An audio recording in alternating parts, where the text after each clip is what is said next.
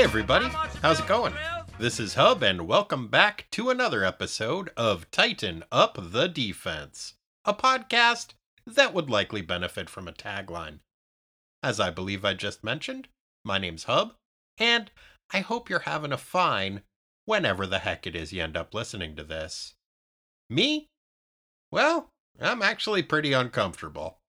It is hotter than a habanero shart and nearly as unpleasant right now. It's around 100 degrees and we don't have air conditioning, so I can't sleep and my brain isn't working. I went to pour myself a cup of coffee this morning and had drunk half the cup before I realized, wait a minute, this isn't coffee. This is a cup of live bees. Now, why we even had a carafe of bees in my kitchen, I couldn't begin to tell you. But I will say this, it did perk me up. And while I wouldn't necessarily recommend bees as a coffee substitute, you had enough cream and sugar, it's not that bad. Better than Sanka. Sanka is a thing my grandpa used to drink, and I don't really know what it is. Alright, that's enough of me saying words I don't really understand in an order that doesn't make a ton of sense. At least for the intro, there'll be plenty more of that to come in the episode. So let's get into it, shall we? Without any further ado, let's, do this. Today's synopsis rhyme is submitted by Devin Tuhey. No Sir Novelty fashions allowed. I shall keep this show fopless. I want an affectless summary, a truly Spartan synopsis. Synopsis. Thanks, Devin. New Teen Titans, Volume 2, Number 25, November 1986. Hell is the Hybrid, Part 2. Written by Marv Wolfman, draughted by Eduardo Barreto, inked by Romeo Tangal, lettered by John Costanza, colored by Adrian Roy, and edited by Marv Wolfman and Mike Gold. Teen Titan Roll Call. Cyborg, Wonder Girl, Beast Boy, Jericho, The Flash, the Wally West one, and Aqualad. Hooray! Previously in the New Teen Titans. Beast Boy, aka Garfield Logan, and his stepfather, Steve Dayton, the fifth richest and therefore fifth most trustworthy man in America, have always had a somewhat contentious relationship. Despite their occasional acrimony, Steve had been Gar's only legal guardian who had neither died nor tried to murder his young ward, which had earned the billionaire a special place in the shape-shifting teen's heart. Unfortunately, things took a turn for the worse when Steve developed a debilitating addiction to wearing a reality-warping magic hat, which he called the Mento Helmet, and I call the Freshmaker. Repeated hat use weakened Steve's already tenuous grasp on reality, and the perturbed plutocrat began to blame his stepson Gar for the death of his wife Rita and the rest of her teammates on Doom Patrol.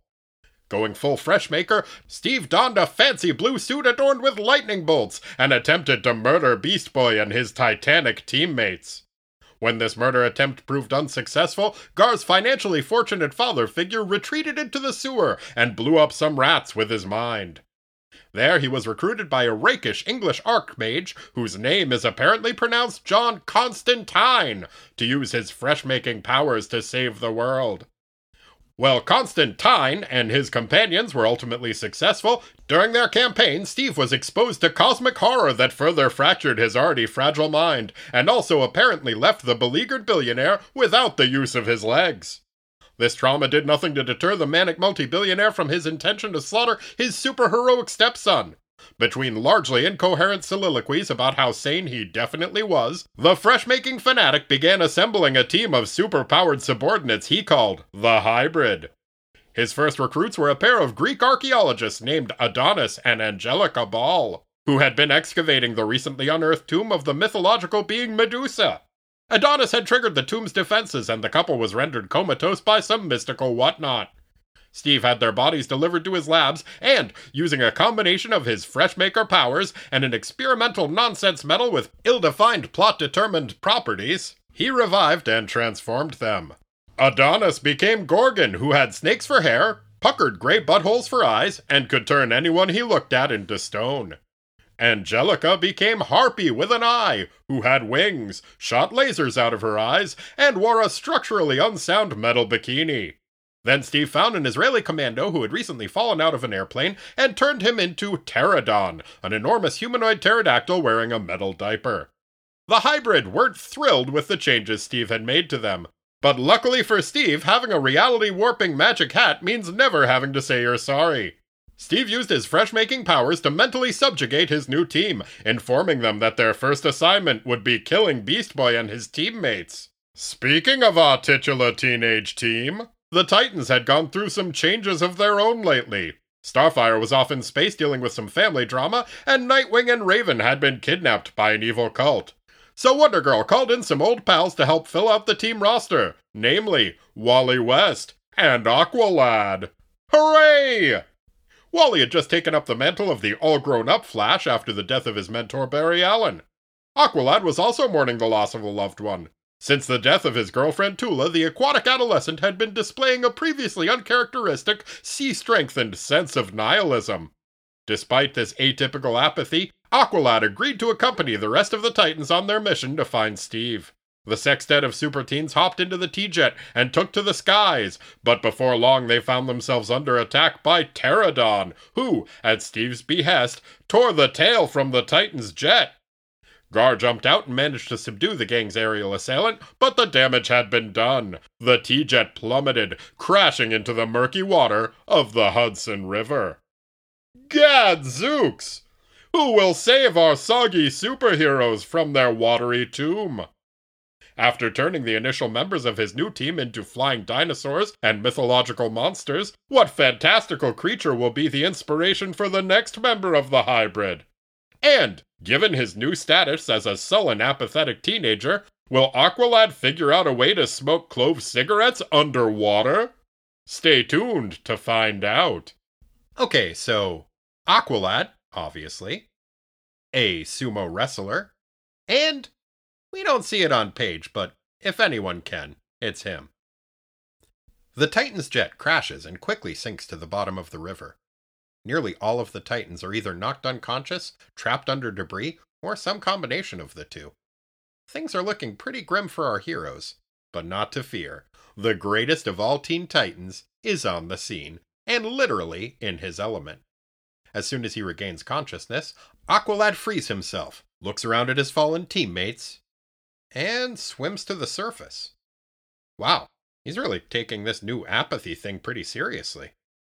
Oh, never mind. He just swims to the surface so that he can fill his lungs with air and then swim back down to breathe life-giving oxygen into Cyborg's mouth. Hooray! Then he summons a pod of whales to swim over and raise the submerged plane to the surface. Hooray! So, Cyborg gets to enter into his diary that he woke up to feel Aqualad's lips on his, and then he got to go for a whale ride. Best day ever? I mean, sure, he almost drowned and got attacked by a dinosaur in a diaper, but still. Back at the Titan's T-shaped skyscraper, Beast Boy has Pterodon tied to a chair and is questioning the defeated Dino Man. Both participants in this Q&A session seem oddly congenial, given that, as far as they know, Pterodon has just killed all of Gar's teammates. I guess maybe being the only surviving member of your superhero team is the sort of thing that has diminishing returns, and Gar's just like, yeah, been there, done that. Pterodon apologizes for his actions, but says that he had no choice, as he was being controlled by Steve at the time. Just then, the rest of the gang shows up, still damp from their crash landing and subsequent whale ride. Beast Boy is so stoked that his pals are less dead than previous evidence would suggest, that he doesn't even seem to be upset that he missed out on seeing Aqualad in action. Good for him. Meanwhile, in Steve Dayton's secret lab, Steve is decked out in his Freshmaker hat. In fact, that's pretty much always the case these days, so I'm going to go ahead and start using Steve and Freshmaker more or less interchangeably. Which is to say that I'm going to continue doing that and pretend that it's something that I just started to do. Anyway, the Freshmaker yells at Gorgon, and Harpy with an eye, and tells them to go grab Pterodon from the Titans and bring him back to the lab. Then he turns his attention back to tinkering with the newest and thus far first volunteer member of the hybrid. Taro Raiden is a 9-foot-tall sumo wrestler. But Steve is intent on using his nonsense metal and magic hat powers to transform him into something far more powerful. A 9-foot-tall sumo wrestler with a distinctive haircut. Back at the Titan Tower, our heroes question their prisoner. Pterodon reveals the startling information that Steve seems a little loopy lately. You don't say. While our heroes are still reeling from this shocking news, an alarm notifies them that someone has breached the tower's perimeter.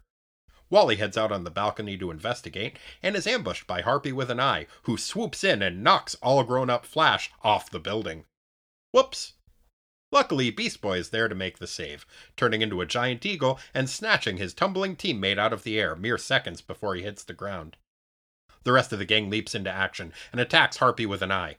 The mythologically based menace holds her own, but eventually the Titans triumph and Wonder Girl subdues the team's flying foe.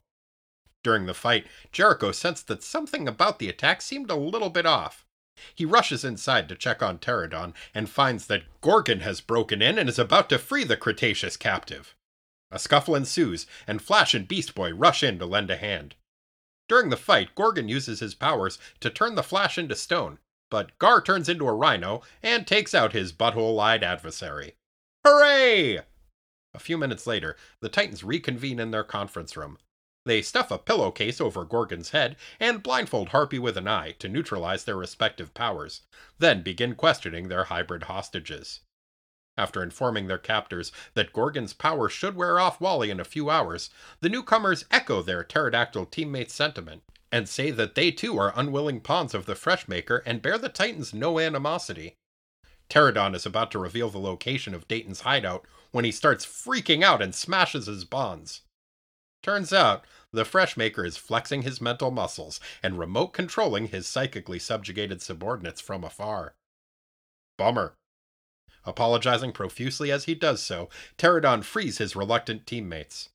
Jericho tries to use his creepy-ass powers on Gorgon, but an unseen force rebuffs the attempt and sends the mutton-chopped Marvel reeling.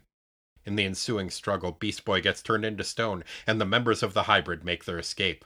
Pterodon grabs Gorgon and carries him back to Steve's secret lab, but as Harpy with an Eye launches herself out the window to follow, Aqualad leaps on her back. Harpy with an Eye flies off in pursuit of her teammates, but with a tenacity reminiscent of a TV cop hanging onto the hood of a car, Aqualad refuses to let go. He delivers a little speech about how he's tired of being apathetic and sullen, and Tula would want him to get out there and live. And I guess by live, he means that she would want him to get a piggyback ride from an uncooperative, mind-controlled flying archaeologist? Well, Tula first showed up in a Bob Haney written title, so there's actually a pretty good chance that she may have said something pretty similar to that. Carry on. Harpy with an Eye has no choice but to carry her determined stowaway back to the Freshmaker's lair. Seeing as they were unencumbered by hop-ons, Gorgon and Pterodon beat Harpy with an Eye to their destination. They're greeted by Steve and his newest creation. Taro Raiden, the 9-foot-tall sumo wrestler, has completed his transformation and is now Behemoth, the 9-foot-tall sumo wrestler with a top knot and a silly outfit. At Steve's request, Behemoth beats the absolute shit out of Pterodon and Gorgon to punish them for cooperating with the Titans to the extent that they did. Behemoth is very strong, very fast, and kind of a jerk. He and Steve seem to get along pretty well. Then the Freshmaker notices that Harpy with an Eye is approaching. When he sees that she has Aqualad with her, he gets super stoked, which makes sense. I mean, he may be a maniacal industrialist who is driven mad by a magic hat addiction and is fixated on the idea of murdering his stepson, but he's still human. Everybody loves Aqualad. While Steve is eagerly anticipating the arrival of the world's greatest house guest, Jericho takes Donna, Vic, and Gar to his mom Adeline Kane's palatial countryside estate to see if she can help them track Steve down. As a butler serves them tea, Adeline's pal Amber informs our heroes that she has been searching financial records to try to figure out Dayton's whereabouts, and thinks that she has a pretty solid lead. It seems that pretty recently someone rented out an industrial facility in the name of Steve's dead wife, Rita Farr. Adeline offers to send some of her operatives out in a helicopter to scope out the location, The Titans gratefully accept the offer. Unfortunately for both our titular teens and Addie's operatives, the Freshmaker's abilities have been increasing, as has his paranoia. Steve soon spots the helicopter hovering nearby his base. Although, to be fair, a helicopter isn't a particularly stealthy vehicle. Steve sends out Harpy with an eye, with some very specific instructions. She is to attack the chopper, but to make sure that it escapes. Apparently, the Freshmaker has a plan to lead the Titans into a trap. Oh no! A plan and a trap? But those are the Titans' two biggest weaknesses. Back at the Kane estate, Addie relays the helicopter's report to her guests. Donna tells the team to get ready, but Cyborg is like, hold on a second. I know this sounds crazy, but what if, and just hear me out on this, what if we didn't just rush in with no idea what we were going to do? Maybe we could, I don't know, talk this over first? Also, Wally and Gar are still statued up, so we should probably wait for them to thaw out before we leave. Wait a minute, they are? But Gar was sitting there with you guys while you were drinking tea, and that couldn't have been his statue form because he was a lion or something when he got turned to stone. Was that an inflatable Gar or something? Like, do you keep that thing around in case you need to use the carpool lane? I'm going to give you guys the benefit of the doubt and say that's what it's for, but why would you make the butler serve it tea? That is just weird. Man, rich people. Anyway, Donna tells Cyborg not to worry, because she has a plan. She does? Wow. I honestly can't remember the last time the Titans had one of those. To be continued. Wait, is Donna's plan just to walk right into the trap? Because if it is, then I take it back. The Titans use a plan all the time. Or maybe her plan is to throw the inflatable Gar at Steve. I can see that working.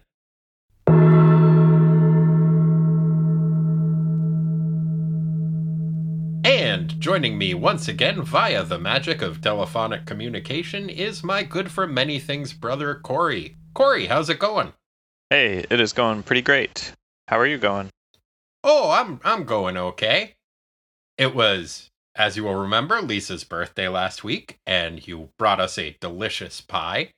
And some other people brought us a delicious cake, and someone else brought us a delicious coffee cake. Oh. So it's been a week of eating pretty much exclusively pie and cake. Oh, that sounds fun. Yeah, you know when you're a kid and you think, oh man, when I grow up, I'm just going to eat cake every day for every meal. Well, what they don't tell you about that when you're a kid is, it's fucking awesome! Yeah, cake's delicious. It is delicious, but I don't know. Maybe it's like a middle-aged thing, but if I eat too much dessert stuff, I have no energy. Oh, no, there's that too, but also luckily there's a pandemic, so I can't go anywhere. So, it all just works out really, really well. You could just lay on the couch and eat cake. Could? Or have. Done. Next. Yeah. Well, one thing that I did do this week is read this comic book. Me too. Cool. Corey, what did you think of this comic book? For one where, I guess plot-wise, so little happens, I had a great time reading it. I had a really similar reaction. It was an extended fight scene that was just kind of a prelude to a bigger fight. Mm-hmm. Kind of like you'd see in an episode of some anime TV shows. But I really enjoyed it. Maybe it was where I was at mentally, but it was light and kind of refreshing, and I thought it was pretty fun. It was refreshing, too, in the sense that there was a lot of, kind of the little bit more of the goofy, joking relationship elements of it interspersed with all the violence, which, that's kind of common for this book, but I don't know. It was nice to see that done in a way that didn't make me cringe as much as usual. Right. No, I agree. The jokes were actually kind of funny in some instances, which is frankly a bit of a rarity. And I don't know, there wasn't a lot of just really overwrought drama. I don't feel like the stakes got lowered by the banter in any way. It's still this is a big deal fight. We still have the pre-existing relationship between Beast Boy and Mento. But, yeah, it was fun. Indeed. Though there was one joke that's come up at least once before that I think you and I never really made sense of, which is the joke about how getting shot gives you internal air conditioning. Has that come up before? I feel like this is not the first time we've talked about it. Huh. Yeah, that was a weird little joke that Beast Boy made to the Flash, who, this may come up later, but didn't have a particularly strong showing as a team member in this issue, but didn't display some of the more glaring personality flaws that we're used to seeing from Wally, so that was nice. Mm-hmm. I guess Harpy with an eye has some kind of eye beams that she shoots that are, unlike her pal Gorgon's, don't turn people to stone, but I guess are just like laser blasts. Mm-hmm. And Beast Boy saves Wally from getting shot in the tummy and makes a crack along the lines of, I thought you'd enjoy having some internal air conditioning. Yep. I'm pretty sure this has come up before as a stupid joke. Okay. About getting shot. Fair enough. I think it might make more sense if it was Cyborg, seeing as he's like part robot, so has like metallic parts in his tummy and stuff. But you're right, it doesn't quite land with Wally. Also, on that note, one interesting thing that I learned that I didn't know is if I'm ever in a situation where somebody is shooting laser beams out of their eyes or turning people to stone with beams out of their eyes, all you need to do is put a pillowcase or a bandana over their eyes and problem solved. Right. I think this does play into the larger theme of the issue, which is one that I can appreciate and definitely has come up before. If this issue was a PSA, I think largely it would be about the dangers of making eye contact with anyone ever.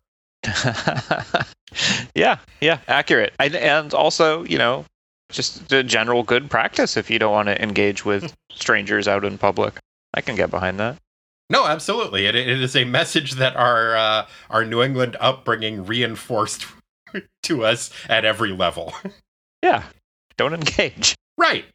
I mean, a while ago, somebody asked me what color my dad's eyes were, and I had to tell them, how the fuck would I know? I never tried to fight my dad. So, yeah, like we said, it seems to focus pretty directly on a fight scene for the majority of the issue, or rather several fight scenes that are kind of interrupted but strung together, rather than flit back and forth between all of the storylines that Wolfman's established leading up to this. And it was kind of nice to get a break from some of that. I am interested, of course, at some point in revisiting the seeds that have been planted for the other storylines involving Starfire and Nightwing and Raven. But I appreciated the focus of this issue, and I was curious if that may have been because we see in the credits, rather than just being edited by Marv Wolfman, there is a editorial assist by a guy named Mike Gold, who is a consulting editor. I hope that is a trend that continues. I feel like it's a bad idea for a writer to edit their own book in general.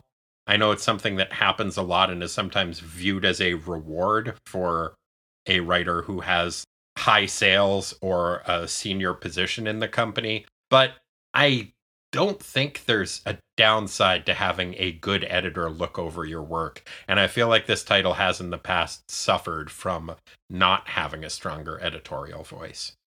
Yeah, it's funny that assistant editor role sounds like something that would be almost punitive. Yeah. To the primary editor. Like, well, we gave you a little bit too much leash last time, so I'm going to reel that in a bit, which I appreciated. No, I think it needs it, and I don't think it was probably established in a punitive way. Honestly, I don't know how much of an assist Mike Gold had. I know he was new at DC Comics at the time. He had come over from First Comics, and I don't know to what extent he got his hand on the ball, but I feel like in general, not just with comic book writers, but with all writers, you really benefit from having a good editor, and the more popular you get, I think the less likely you are to necessarily tolerate editorial oversight, which I think is unfortunate. And I think you see that in like a lot of different fields. Like with actors, once they get really popular, they're less likely to take notes from their directors. And so you get like 90s Pacino. And I see it happen a lot with comedians, I feel like, where once they achieve a certain level of popularity, it's not necessarily editors, but the feedback that they get from audience becomes kind of self-fulfilling. So like anything they say starts getting laughs, so they lose the vetting process of figuring out what's actually funny. Mm-hmm. I feel like becoming your own editor in comics can be the equivalent of that. Yeah, totally. What did you think of the cover of this issue? There was a lot going on. It was pretty dynamic. It's hard not to notice Wonder Girl's butt. That's like very much like made to be a focal point of the cover. And it reminded me of that. Was it the Defenders, or I can't remember which group it was, where somebody did that funny thing where they said, what if we painted the guys like the way that girls are painted and all their butts and stuff are sticking out? Have you seen that one? I've seen a few different versions of that over the years, but I don't know if I've seen the one you're talking about. Oh, it's pretty funny. I think it's Thor and Hulk and some others are all like sort of positioned the way that the male gaze often puts the female characters. And it makes you realize how silly that can be. Yeah, I know a lot of artists do have that tendency to put their women characters in that kind of chiropractic nightmare, like mid-torso exorcist pose, where somehow both their chest and butt are facing the same direction. That's not going on with Wonder Woman in this, but you're right, it does definitely put a focus on her butt. I will say, in general, I am a huge fan of Jose Luis Garcia Lopez, who does this cover. I think this is one of the weaker of the new Teen Titans Volume 2 covers that we've seen. It's kind of standard comic book fight cover. It's also misleading in, I think, a couple of ways. First of all, Starfire's there, blasting grown-up Batboy, like, right in the butt. And she doesn't appear in this issue. And also it has the Freshmaker dynamically rolling into battle in his wheelchair, which is something that definitely doesn't happen in this issue. It's weird that it feels the need to put a character who has like thought-based powers in a physically dramatic action pose that just kind of doesn't suit him. Mm-hmm. I gotta say, though, I love the way that Gorgon is drawn running, because it looks like he's punching the air with every step that he takes, which is a hilarious way to run, I think. I think Mentos might be making him do that, you know? That's probably true. It seems like something he would do. He is, I gotta say, continuing to have fun with his newfound magic hat-induced mental instability. Very scenery chewing, in a way that is kind of fun, but is also pretty reductive. It's not like we knew a ton about Steve Dayton before. He was overwhelmed by whatever cosmic powers merged with his magic hat addiction, but there's really no personality of his left other than the capital M madness that he now has. And although it is kind of fun, it would be kind of nice to, I don't know, see a little bit more of him rather than just his madness. Mm-hmm. One of the ways that newfound space madness manifests itself is his creation of a new hybrid character. What are your thoughts on Behemoth? I liked his original name. Yeah, that was Taro Raiden, right? Yep, sounded kind of like video game character guy because of the Raiden bit. Right. Yeah, I don't know. I think my note was Dayton makes a giant sumo goon. Yep, and that is actually the character's backstory as well, is that he used to be a sumo wrestler. So, yeah, kind of a reductive Japanese caricature, which is pretty indicative of the time when this comic book came out.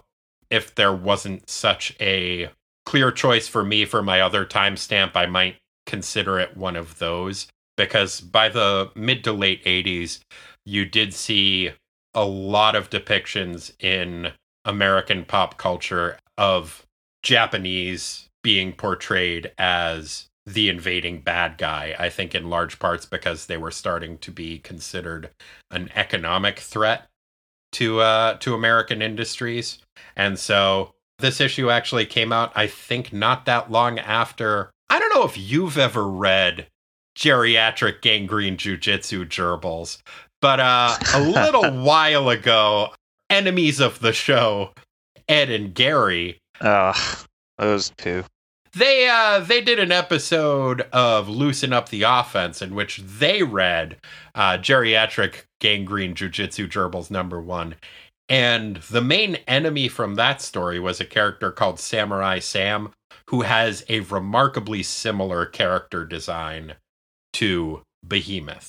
I knew I had seen that top knot somewhere before. Yeah, I gotta say, overall, Taro gets off pretty easy in the transformation process compared to the rest of the people in the hybrid. Yeah, he doesn't seem to mind it too much. Well, I think maybe the rest of the hybrid wouldn't mind it so much either if the entirety of their new looks had been a haircut and a mustache. Like, Behemoth looks pretty much exactly the way he did at the beginning of the transformation process. He's a big guy, and then I guess the Fresh Maker was just like, I want him to have a top knot, and let's put a mustache on him. Transformation complete. I can see Gorgon, like, looking at that guy with his eyeballs that were now puckered gray buttholes and being like, seriously? Yeah, that's true. I mean, he removed his neck. He didn't have much of a neck to start with, but he's got zero neck now. I thought that was just an unflattering costume. For the most part, like, he started off as a 9 or 10 foot sumo wrestler and ended up as a 9 or 10 foot sumo wrestler and seems, pretty stoked about it. Mm-hmm. You mentioned liking his name before. I actually looked up the name Taro, and its translation is either firstborn or big boy. Oh, really? Which, pretty appropriate. Oh, my gosh. That is hilarious. Nice. Yeah. So, there's something to be said for name meanings. I mean, my own means, obviously, gift from God. Whereas mine means he who lives by a seething pool. Ooh, really? I did Google it once, and that was one of the results. I was like, what? Was that like a common thing back in the day? Apparently. I always just thought that it meant one who might star or co-star in The Lost Boys. So, I guess between that and Hot Tub Enthusiast, take your pick. Yeah, both pretty weird. Yeah, although, like I said, it's got to be frustrating for Pterodon to just be saying, wait. You turned me into a giant fucking pterodactyl wearing a diaper, and this guy gets a fucking mustache? Yeah, no kidding. That is rough. So, a little inconsistent behavior on Mentos's part. It does kind of come across as an example of everyone else gets a transformation based on their personality or the activities that they were engaged in recently. And the one non-white character gets a transformation based on his ethnicity. Like, oh, you're Japanese, so you're a sumo. Done. So, not great in that regard. Yeah, not great. I guess the reason Pterodon got his particular get-up is because he was falling out of a plane when he died. Yeah, like a pterodactyl's always falling out of a plane. Oh, sure. They can't stand him. Yeah, and they probably put him in a diaper because when you fall out of a plane, you shit yourself. So, it all makes sense. Mm-hmm. Yeah, it's very scary to fall out of an airplane, if you're a pterodactyl especially. Yeah, I think no matter who you are, falling out of an airplane, not pleasant. Not an experience I want to have. You've jumped out of a plane, haven't you? Yeah, not an experience I particularly enjoyed, I gotta say. I think I might have talked about it on the show before. Pretty soon after I first started bartending, I had a summer where I was drinking pretty heavily and would make promises when I was drunk that then I would wake up sober and just be like, oh, I'm doing this? The two examples that stand out the most would be skydiving for a friend's birthday, despite the fact that I am not crazy about heights, and coaching a little league team despite having never played baseball. I remember you doing both of those things, and I was amused. Yeah, the skydiving experience, the part that I think was most noteworthy to me was I had a lot of difficulty after jumping closing my mouth, because once you open it, you're just getting air rushing into it, which was a problem because for your first jump, they insist that, or at the place that we went from, they insisted that it be a tandem jump. So I've got the guy who's in charge of the parachute and determining whether I get to come along with the parachute part of the jumping out of a plane ride is getting my saliva just smacked into his face because I can't close my mouth. At least that's what I imagine happening. I couldn't really turn around to look. So that wasn't ideal. It was very scary making the ascent. And then, for me at least, once you jump out of the plane, there's a few minutes of calm where it's just like, well, nothing I can do now. And then once the parachute got deployed and you're being suspended by your shoulders and lowered to the ground slowly, it started getting scary for me again. So that was my skydiving experience. Although, unlike Pterodon, I don't think I did need a diaper. Well, that's good. Yeah. Nice to see Adeline Kane again. Yep. Still blazing spliffs. I thought this one looked more like a cigarette. No? I mean, I just think that's because she's become a more accomplished roller. Like, if you go to page 26. Oh, you're right. Yeah. Well, she might have both going, because the first one does look more like a cigarette, but the one in the bottom panels, yeah, you're right. That is at the very least a hand-rolled cigarette. It is possible that she is smoking tobacco in conjunction with a spliff there. Which, as several, I'm going to call them high-entists, have pointed out to me, increases the high like 20%, dude.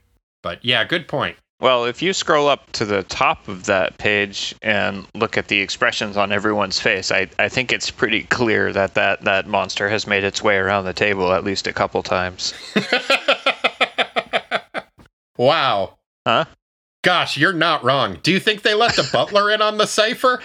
Yeah, he's like, why am I holding this teapot, man? What is even in this thing? I didn't notice that. I was too busy being struck by the palatial Kane estate, which I don't think we have seen before. I thought before they were staying in an apartment in the city, which seemed nice, but not opulent like that. Yeah, I guess you got to kill a lot of people to afford a house that fancy. Yeah, it reminds me of like a English countryside estate, and seeing like the butler serving them tea and 6 people around a table.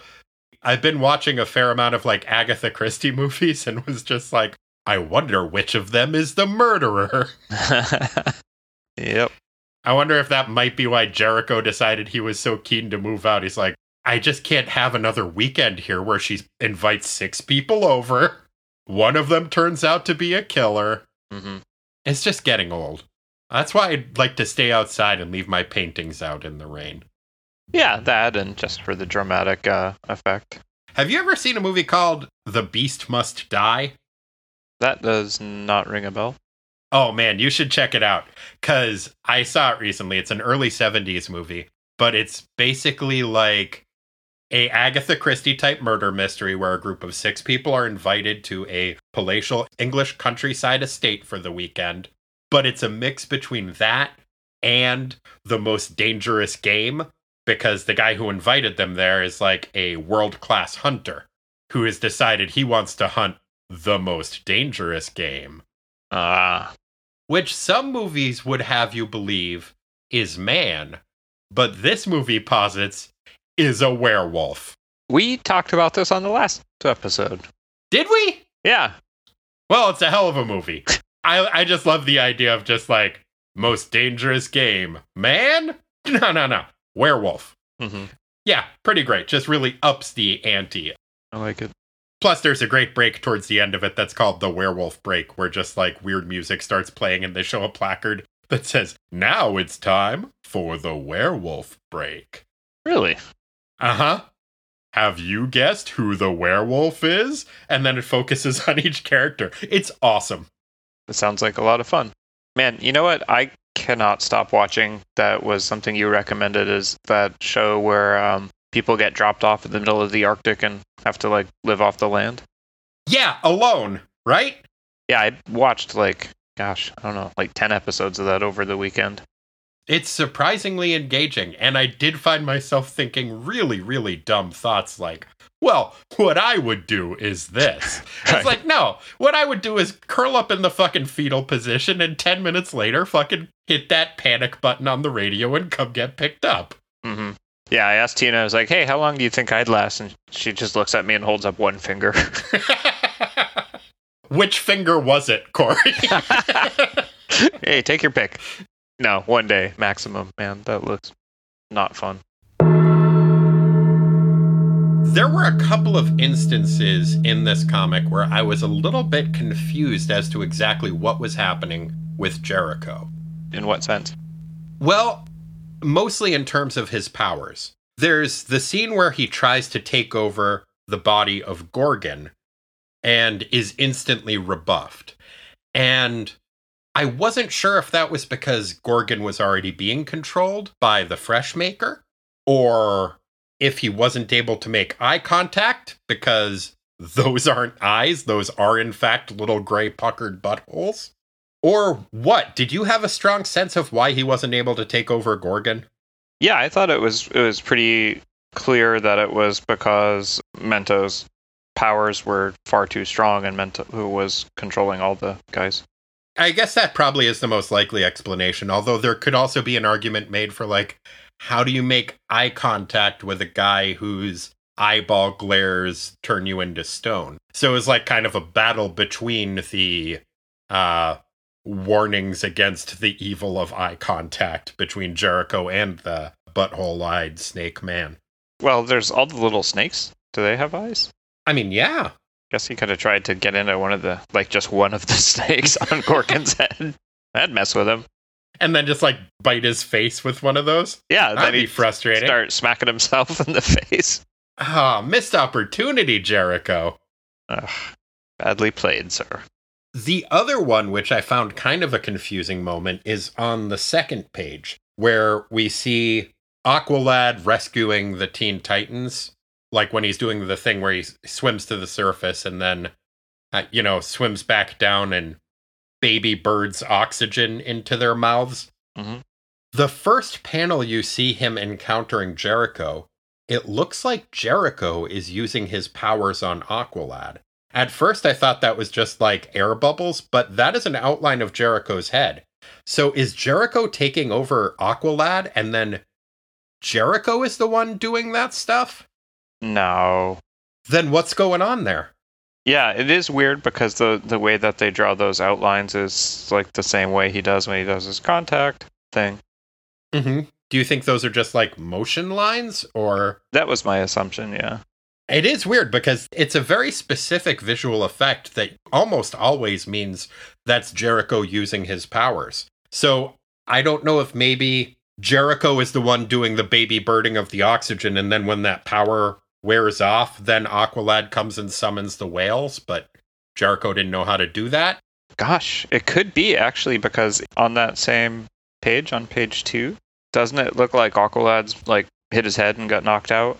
It does, and we've seen before that Jericho can somehow make eye contact with unconscious people and take over their bodies. So I was curious about that, and if so, it really is to Jericho's benefit. It speaks well of him that he just lets everyone assume that it was Aqualad doing all the rescuing. Because you see that Donna's just like, wow, look at Aqualad go. He's doing such a great job. And, he does do a great job, and it's he who decides to call for the whales after Marv Wolfman makes the point, like, most people can't control whales with their minds, but Aqualad can. He can even make them act like puppies playing fetch. Uh-huh. It sounded like Wolfman was kind of bitter about his inability to telepathically control whales. Well, aren't you? Yeah. There's a lot of times where I'll just go to the ocean, see a fucking spout, put my fingers to my temples, and then like a minute later I'll just be like, this is bullshit! Or like, did you ever, growing up on the seacoast or near the seacoast in New England, go on those whale watch boats? Mm-hmm. And like, you just spend so much time being like, where are the damn whales, man? Yeah, that would be an instance, right? Where you're like, all right, let's give these people a show. That would be really fun. Man, yeah, telepathically controlling, or not controlling, but telepathically conversing and perhaps asking favors of whales would be pretty tops. Yeah, it's a good ability. It's one of the many reasons why Aqualad is the best. Man, I'm glad you brought that up. I didn't even notice that. That was potentially probably Jericho. Yeah, I'm honestly not sure if it was a miscue with the art department that made it look that way. Yeah, I don't know if Wolfman at this point was working with a full script with Barreto, or that was something that Barreto put in that maybe Wolfman didn't notice. But I thought it was interesting and at least worth speculating on, especially in an issue where, frankly, there's not a ton going on. Yeah. Speaking of speculations regarding Aqualad, Aqualad has a pretty decent joke in this issue, I thought, that did lead to some questions for me. After Aqualad, or possibly Aqualad and Jericho, have rescued all of the Titans from the Hudson River, we see that he's feeling pretty gross because he's covered with river slime. Mm-hmm. And he strikes kind of a funny pose and says, "Right, and now if you don't mind, I'd like to borrow a room and some clothing. And before Gar says anything, I don't want Coriander's old wardrobe. I mean, she's so much taller than me." That's pretty well constructed. I like him being like, yeah, Beast Boy's always trying to get me to dress up like Starfire, which I can see Beast Boy always trying to get everyone to dress up like Starfire and them being sick of it. But I like him turning it to, I mean, she's just taller than me, so it wouldn't work. I mean, I think that kind of maintains the joke, but also kind of steers it away from the gay panic that you would sometimes get with a joke like that, especially in this era. Yeah, and he's killing the room with that joke, too. Like, both Wendy and Flasher are, like, in the process of slapping their knees with laughter. And Wally in particular, is absolutely doubled over in laughter. He cannot get enough of that fucking joke. Mm-hmm. What's funny, though, is he says he needs to go get a change of clothes. It's implied that he doesn't have his old clothes there. But when he changes into an outfit identical to the one that he had been wearing. So which of the Titans do you think is cosplaying as Aqualad on a regular basis? I'd say probably Beast Boy. Yeah? Yeah. I think he thinks, like, Aqualad is pretty awesome. I mean, I think all of them think that Aqualad's pretty awesome. Well, who do you think? You think everybody's cosplaying as Aqualad? I think they have to take turns to see who gets to be Aqualad on any given day. It's probably like next to the chore wheel, they have an Aqualad wheel, and Aqualad would probably be at least a little bit creeped out to learn about it. I can't imagine why. Yeah, are you kidding? That would be weird. Okay, note to self, do not let Corey see the Corey wheel in our house. You have to grow a soul patch and then... You don't still have one of those, Corey, do you? Well, I have the beard. It's part of it. Okay, yeah, that's different, though. Yeah, that was a long time ago when everybody made bad choices about facial hair. It was a different time when everyone's facial hair choices were terrible. Yeah, I've actually grown a quarantine mustache that I'm overall okay with, but the other day I found an old pair of blue blockers, and I put those on, and I looked in the mirror and I was like, oh, can't do that combo. No?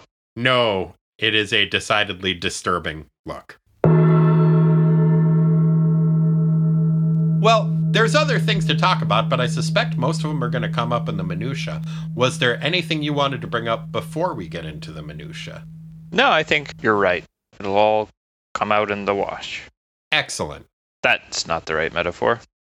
Close enough. Rick, would you mind singing us in? We got minutia. It's not the biggest part, it's just minutia. Like Corey eating farts, we got minutia. Time to sweat the small stuff. Thanks, Rick. So, Corey, what category do you feel like starting off with? You know, normally this category is one where I have to limit myself, but I found it a little more challenging in this issue, so maybe we'll start with sartorially speaking. All right. Sartorially speaking, which fashion choices in this issue did you find most worthy of note? I thought Mrs. Wilson's yellow, kind of goldenrod, maybe colored blouse, which I have to assume is very shiny material, and her black skirt and skinny belt was a very smart look, very 80s. Thought that was nice. I think that's a nice look. I also think that Amber's, possible pantsuit is a pretty nice look. It's a summer pantsuit, I guess. Maybe a jumper. How would you classify that? I'm still processing summer pantsuit. Yeah, it's a thing that I think I just invented with my mouth rather than my mind. It's like what do you call those? Like coveralls, like that mechanics wear, but like short sleeved and lavender. Is that a pantsuit? Is a pantsuit one piece, or is it? It isn't generally. I misspoke. It's definitely not a pantsuit. It's more like, I guess, maybe like a short-sleeved jumpsuit. Possibly a jumper, but not what you would call a jumper in England, because that's a sweater, which is one of the few things that isn't a biscuit, as near as I can tell. Yeah, you wear it with your trainers. Right. When you take a lorry to the loo. All right. Yeah, so it's one of those. Well, just let the audience sort that out. Okay. I think the major new outfit that we get is Behemoth's outfit. Did you have any thoughts on that? I did note his, I don't know if they would be characterized as gauntlets properly, but the big metal things around his wrists and his boots are matching, which is pretty cool. Yeah, his boots look like moon boot type material. I think the design is like that. I believe they're probably supposed to be metal, probably some kind of a bronze or copper metal. And his wristbands are supposed to be the same. But the fact that I thought that his boots were moon boots made me wonder if he was wearing like inflatable armbands. Like, are those just water wings that are around his wrists? No, I assume that's all supposed to be metal, helping him smash. I think you're probably right. It does have kind of a sheen to it, but I like the idea that he might be wearing water wings. The rest of his outfit is just, I don't know to what extent it is sculpted to make him look more egg-shaped, and like you said, like he maybe doesn't have a neck, and to what extent his body has maybe morphed a little bit to be more egg-shaped. But it looks like he's kind of just an armored egg with a gold belt that has a design that just kind of looks like a spatchcocked squirrel for a belt buckle. Oh. Yeah. I mean, doesn't it? Yeah. Or like a flying squirrel in flight. Oh, yeah. That would be a less disturbing. Yeah. And it looks like he has that gold belt that has been placed over maybe like a giant ace of spades that the lower half of his egg-shaped swimsuit is, that then has like a, I don't know, like a brown thong that is worn over it as the, not underpants, but overpants that superhero costumes sometimes get. Mm-hmm. There's some weird crotch shit going on with this guy, basically. Yeah, I think that it was a nod to his former sporting life. Forget the name of the thing that the sumo wrestlers wear that they have to grab, but that's like a... Oh, right. You know, that kind of like loincloth looking thing, but with a really, like a heavy cummerbund kind of waistband thing that they grab onto. Yeah. I wonder if they're allowed to have a spatchcocked squirrel as part of that loincloth, because it seems like that might give them an advantage in battle. Very off-putting. Yeah, they might want to look into that. That's today's helpful sumo tip. Put a dead squirrel on that belt thing. Well, was there any other fashion you wanted to talk about? That was what I had, essentially, was those two. Did you find other bits? No, that was pretty much it. Most of the other costumes we've seen before, there seems to be a bit more inconsistency in Harpy with an Eyes costume, where there are a couple of panels where it looks like she's maybe just wearing pasties instead of whatever elaborate, I don't know, metal strapped floating bikini top she has on in the last issue. But that is something that I think we'll see happen with Eduardo Barreto's art, maybe more than other artists on the title. A little bit more costume inconsistency. Although, again, I think overall he does an amazing job in this issue, and he and Romeo Tanghal continue to work really, really well together. Yeah, I agree. There is a funny panel on, I think, page 25. It's the one where Mento uses his mind's eye to see Aqualad and Harpy with an eye flying to home base. Aqualad's kind of flying piggyback on her, but the way that panel is structured, it looks like he has lost his handholds and has grabbed one of her magically flying away bra strap things to avoid falling off. Oh, totally. It's like, oh man, she must be so annoyed. Yeah, but I mean, they are just sticking up like the handlebars of a lowrider bicycle, so, I mean... It's a logical thing to grab onto if you're worried you're going to fall, but yeah, probably uncomfortable. Who did you have as your president of the drama club in this issue? Which character acted, or rather overacted, in the most dramatic fashion? In this one, I had Beast Boy, because he wore a surprising range of expressions on his face across a pretty, short period of time. Mm-hmm. And really registers them perhaps a little more strongly than necessary. So, for example, on page 6, when he realizes that Pterodon can talk, he's extremely surprised. Mm-hmm. And then later on page 9, where he's lamenting his stepdad's state of affairs, he's crying and also doing like the why like gesture with his hands. Yeah, it's a surprising range of emotions, and also a somewhat inconsistent one, where you do see those super highs and super lows, but not necessarily where you would expect them, because there is also like a 3-page chunk where he thinks his teammates are probably dead, and his only reaction to that is to say, I'm just not going to think about that, because if I did, I'd probably be pretty upset about it. I know. And then immediately after that, oh my god, you can talk? And then when the teammates do show up, he's like, you're alive! It's like, wait, so you really didn't think they were alive? And your only reaction was just like, I'll think about that later. Yeah, pretty all over the place emotionally. Ups, downs, smiles, frowns, the whole gamut. Yeah. I decided to go with Steve Dayton as my president of the drama club, although I did have Aqualad as a backup for delivering a fairly long, heartfelt monologue to his dead girlfriend in the middle of battle. I think that at least has to get him a little tip of the hat in terms of being dramatic.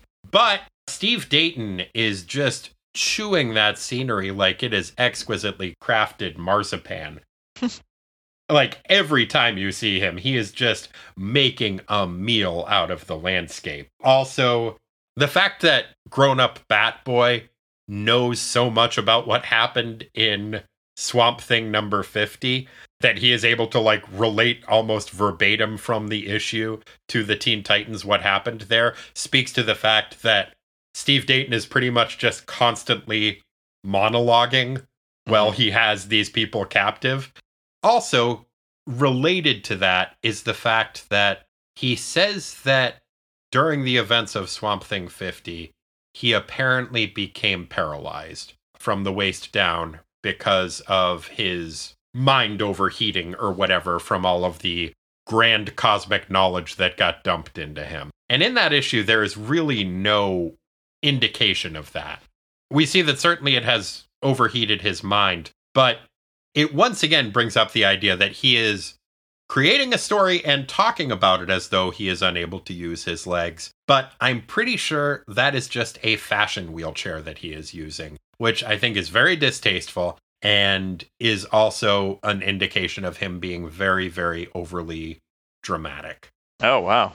Yeah, because he just wants to be Niles Calder so bad. Yeah, he wants to be Niles Calder, Professor Dr. Professor. Dr. Professor Longhair. I mean, I think we all want to be Professor Longhair. Oh. Well, all the boys call me Dr. Professor Longhair. The girls all call me a little old loving man. But yeah, I think Steve Dayton just is like, well, when you lead Doom Patrol or, the X-Men, Or apparently now the hybrid. You have to be in a wheelchair, so I'm in a wheelchair, and I'll create this long monologue about why that's the case, but that's just because I think that's what I should do right now. No, I think that's a fair call.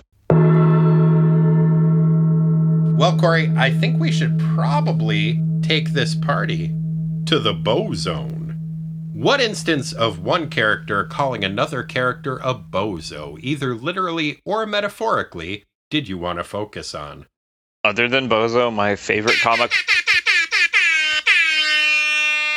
Holy shit, did I miss a Bozo? Corey, there is a straight-up Natty B in this issue. Oh my gosh, I missed it. Page 16. What? As Beast Boy is mixing it up with grown-up Bat Boy and puckered asshole eyeballs, he says, guys, maybe we're almost on the same side, but that doesn't mean we're letting you go free. There's still that little matter of the T-Jet you bozos destroyed. What? Oh shit, man. You're right. I missed it completely. Yeah, in addition to the Natty B, we have a Mebby count of 4 in this issue, and I believe you were going to bring up another Wolfman mainstay of insults, which is?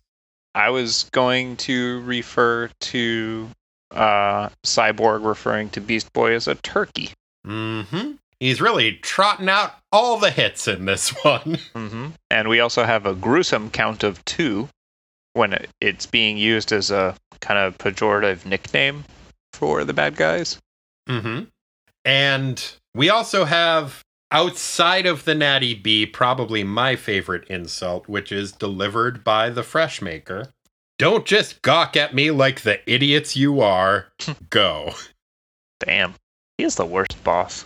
Yeah, the hybrid needs a strong HR manager so badly. Mm-hmm. I mean, I know HR is there to protect Steve Dayton in this case and not the employees, but there does need to be some kind of a mediating process there.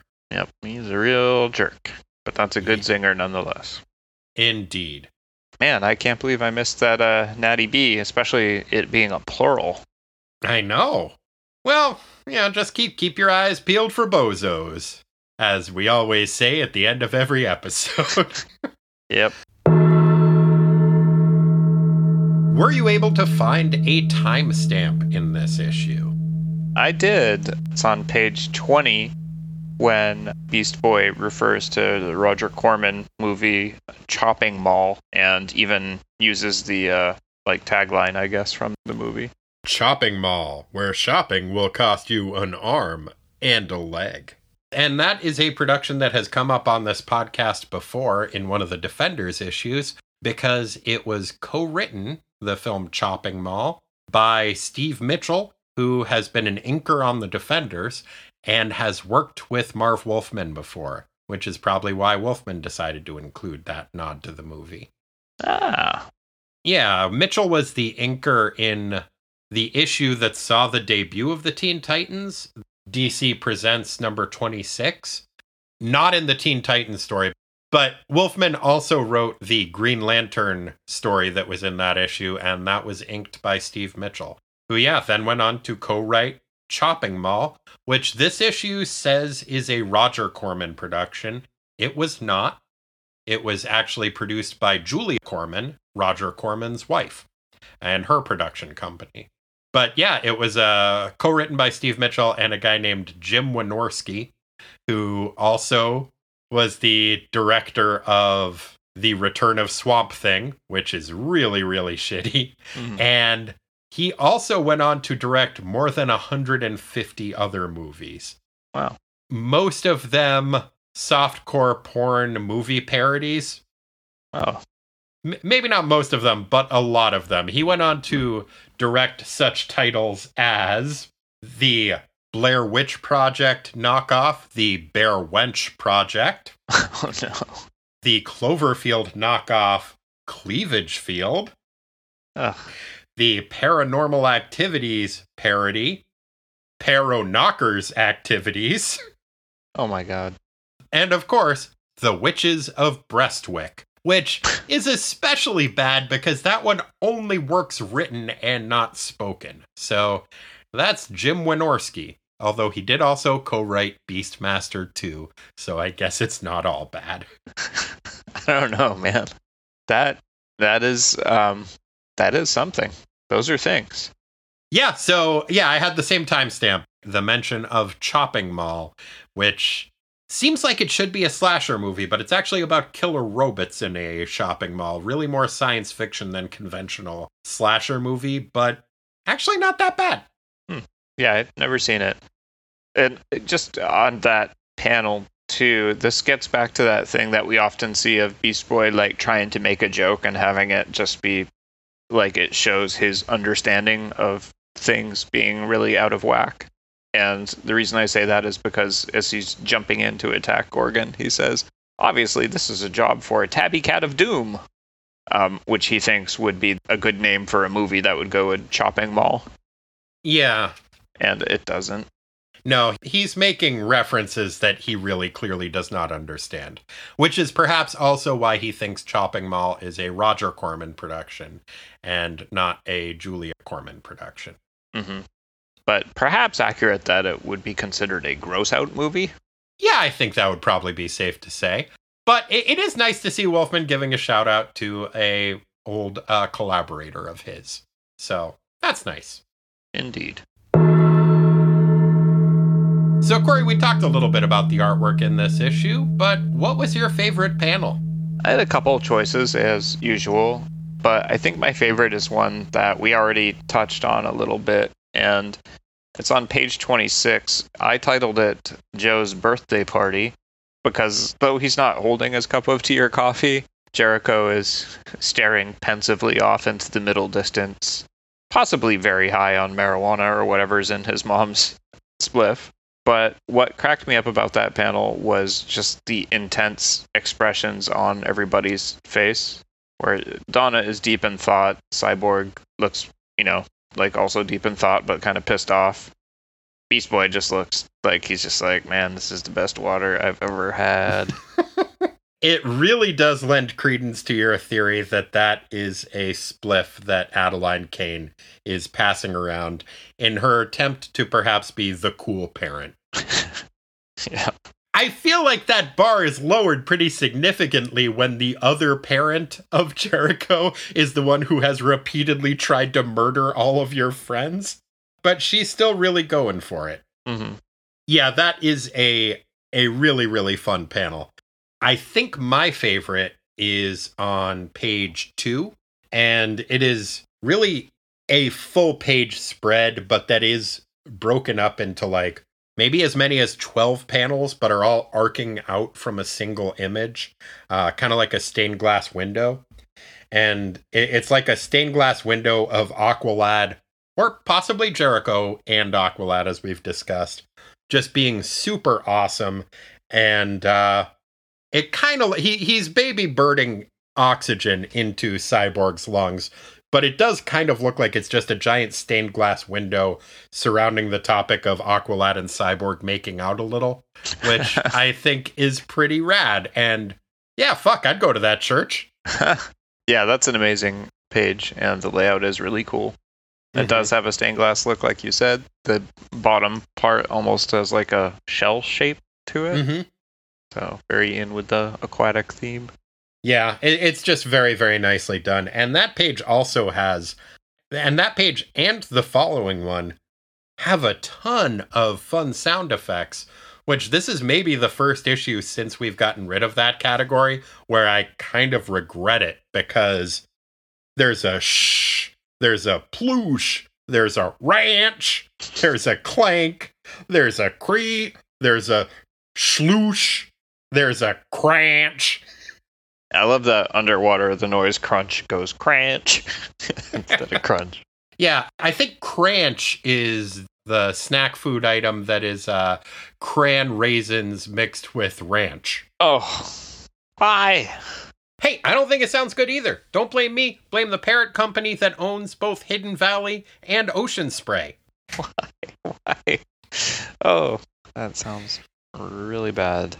It sounds bad to me too, but when Wonder Girl is drowning, that's all she can think about. It's how badly she wants some of that cranch. Ugh.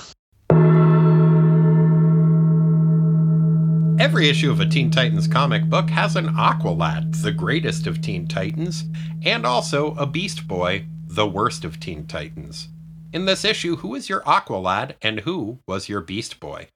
Yeah, perhaps not super surprisingly, I had for my Aqualad, because ostensibly he rescues the whole team from drowning.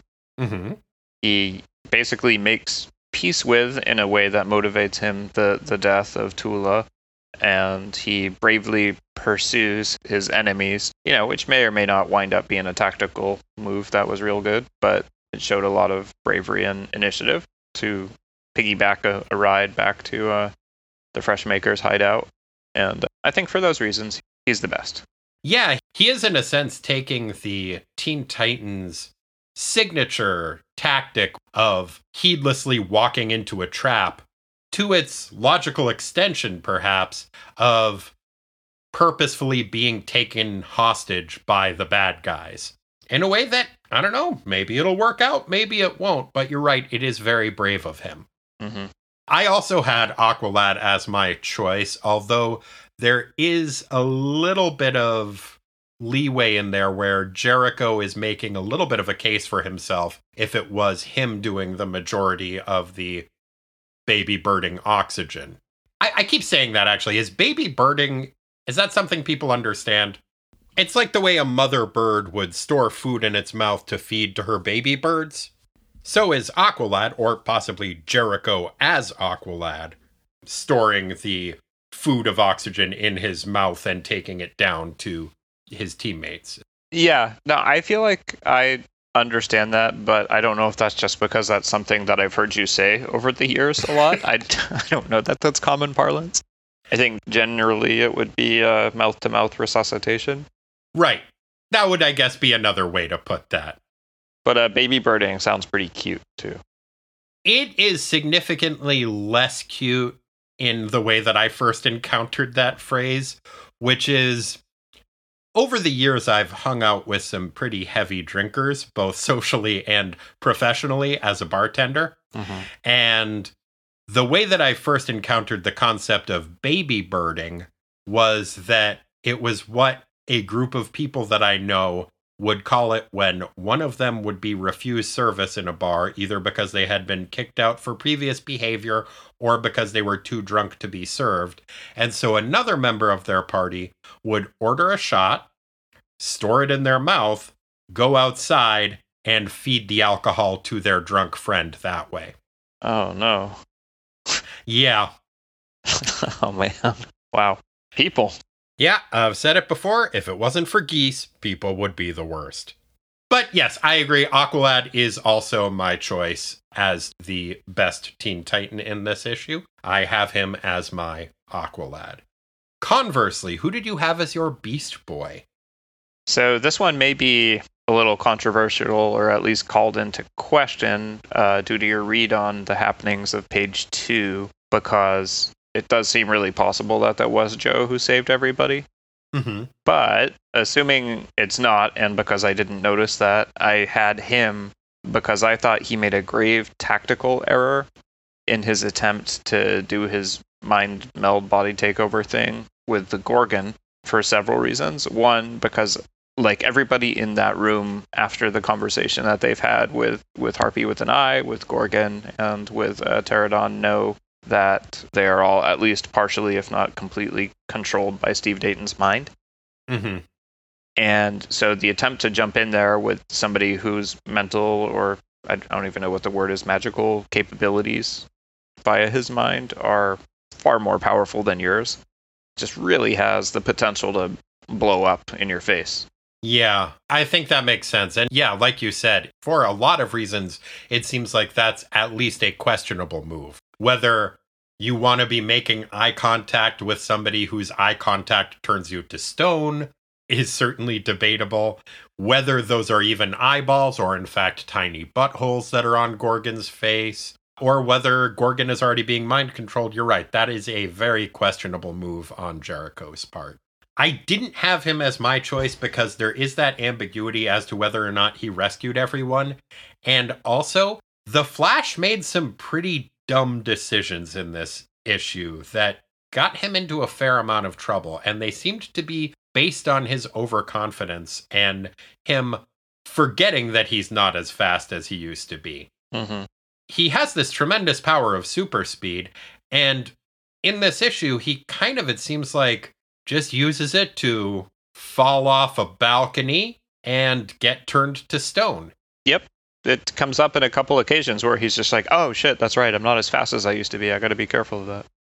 And I think it's especially highlighted because in both of those instances, it's preceded by him saying, I think I'm the person to handle this. And then just fucking up almost immediately and really not contributing anything that worthwhile, it seems like.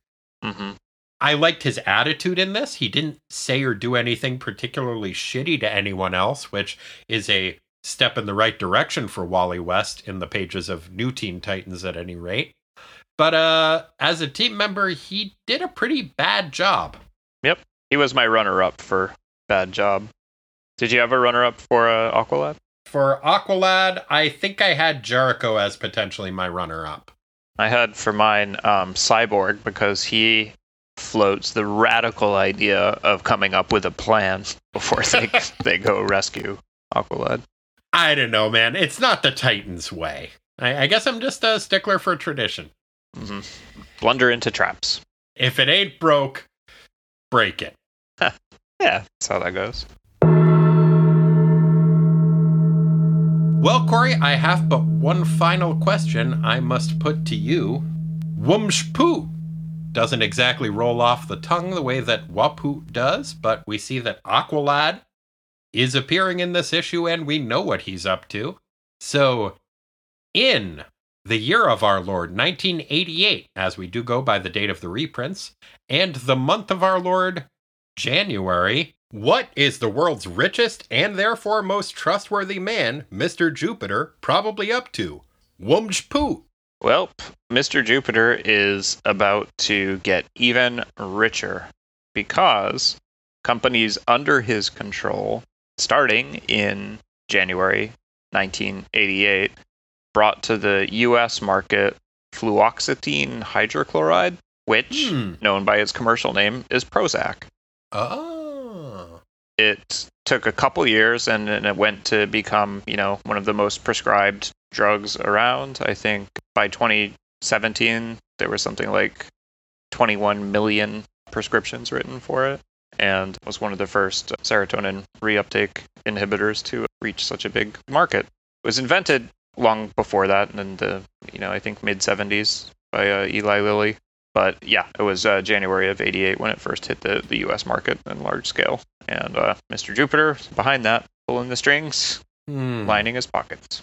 Good to know. Well, that was one thing that Mr. Jupiter was probably up to in January of 1988, but it was a busy month for the world's richest and therefore most trustworthy man. In addition to introducing Prozac to U.S. markets, he was also settling a personal vendetta, or at least trying to.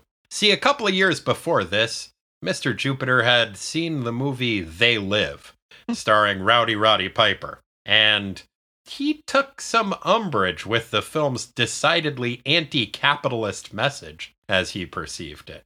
It was about aliens coming down and using their subliminal messages to control people by making them into consumers rather than free thinkers. And he's like, this seems like this is taking a shot at capitalism. I want to take down the people behind this movie. Now, by this time, that film's director, John Carpenter, already had a pretty well-established film career. So he decided to go after the lower-hanging fruit of Rowdy Roddy Piper's burgeoning film career. He saw that Rowdy Roddy Piper, in January of 1988, had a film being released called Hell Comes to Frogtown. And he thought to himself, that is going to be huge for him. That's going to be a nationwide mega hit. all of his wrestling fans are going to go see that movie. I've got to do what I can to stop that. So in an act of counter-programming, Mr. Jupiter got in touch with his fellow megalomaniacal billionaire, Vincent Kennedy McMahon of the WWF, and they concocted an idea called the Royal Rumble, a huge wrestling event in which it's a 30-man battle royale in which the last man standing in the ring after throwing everyone else over the top rope gets to be crowned the winner. And they both thought this was just going to be a huge idea, going to be a massive success, and would, more importantly, direct attention away from the mega hit Hell Comes to Frogtown, which had been released earlier that month. People are at home watching television. They won't be out watching Rowdy Roddy Piper's movie. Now, obviously, this plan failed, and Hell Comes to Frogtown turned out to be the blockbuster event of 1988. But Mr. Jupiter still ended up coming out on top in this, because the winner of the first Royal Rumble ended up being Hacksaw Jim Duggan, who carried a big 2x4 to the ring with him, which he would attempt to hit people with, and Mr. Jupiter invested heavily in lumber that year, and sales were through the roof. So that is what the world's richest and therefore most trustworthy man, Lauren Jupiter, was up to in January of 1988. Dang, busy indeed. Although when he saw the boffo box office of Hell Comes to Frogtown, he probably needed to take a little bit of that Prozac himself. Wow. Well, thank you so much for joining us, Corey. I had a nice time talking with you about this comic book. Me too. Thank you. And hopefully we will see you again soon. If you would like to get into touch with us, you can do so by reaching us at Tighten Up the Defense, P.O. Box 20311, Portland, Oregon 97294. As this is the future, we can also be reached electronically at ttwasteland@gmail.com.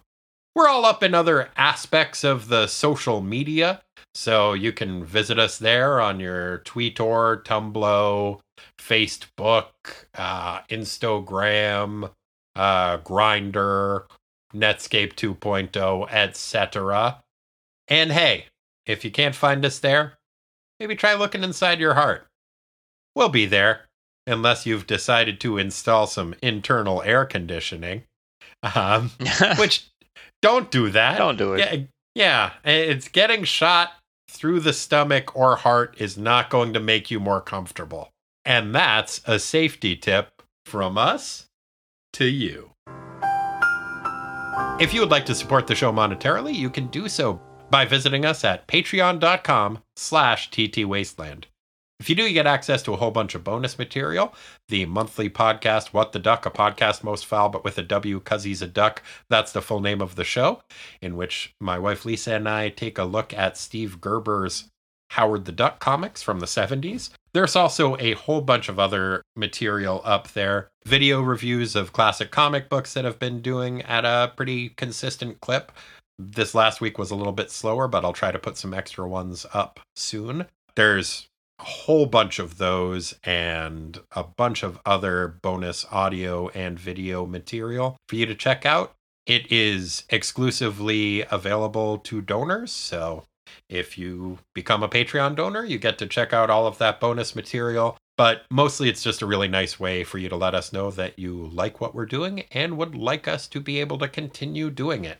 If you would like to support the show in a non-monetary way, a great way to do that is by leaving us a review in a place where reviews can be left. And if it's a place where reviews can't be left, just do your best. Try to leave one there anyway.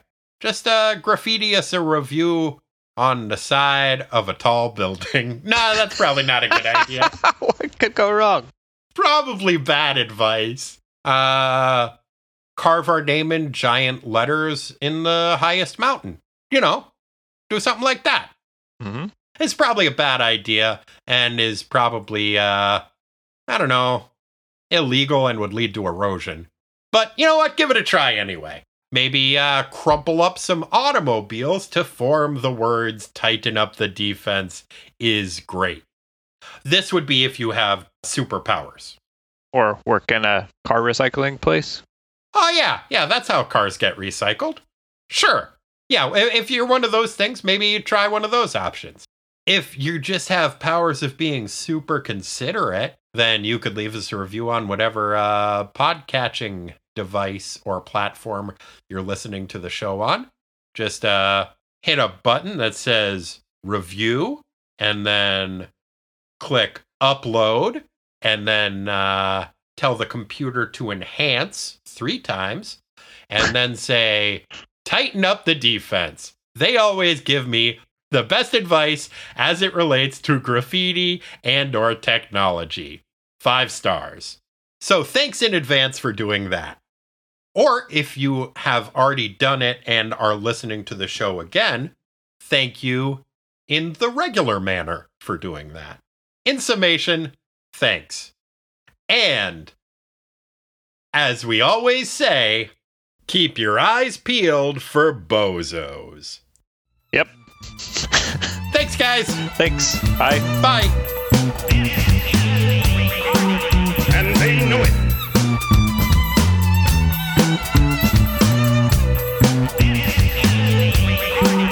And they know it.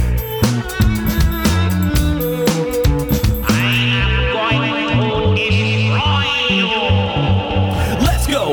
Who's gonna tell you you can't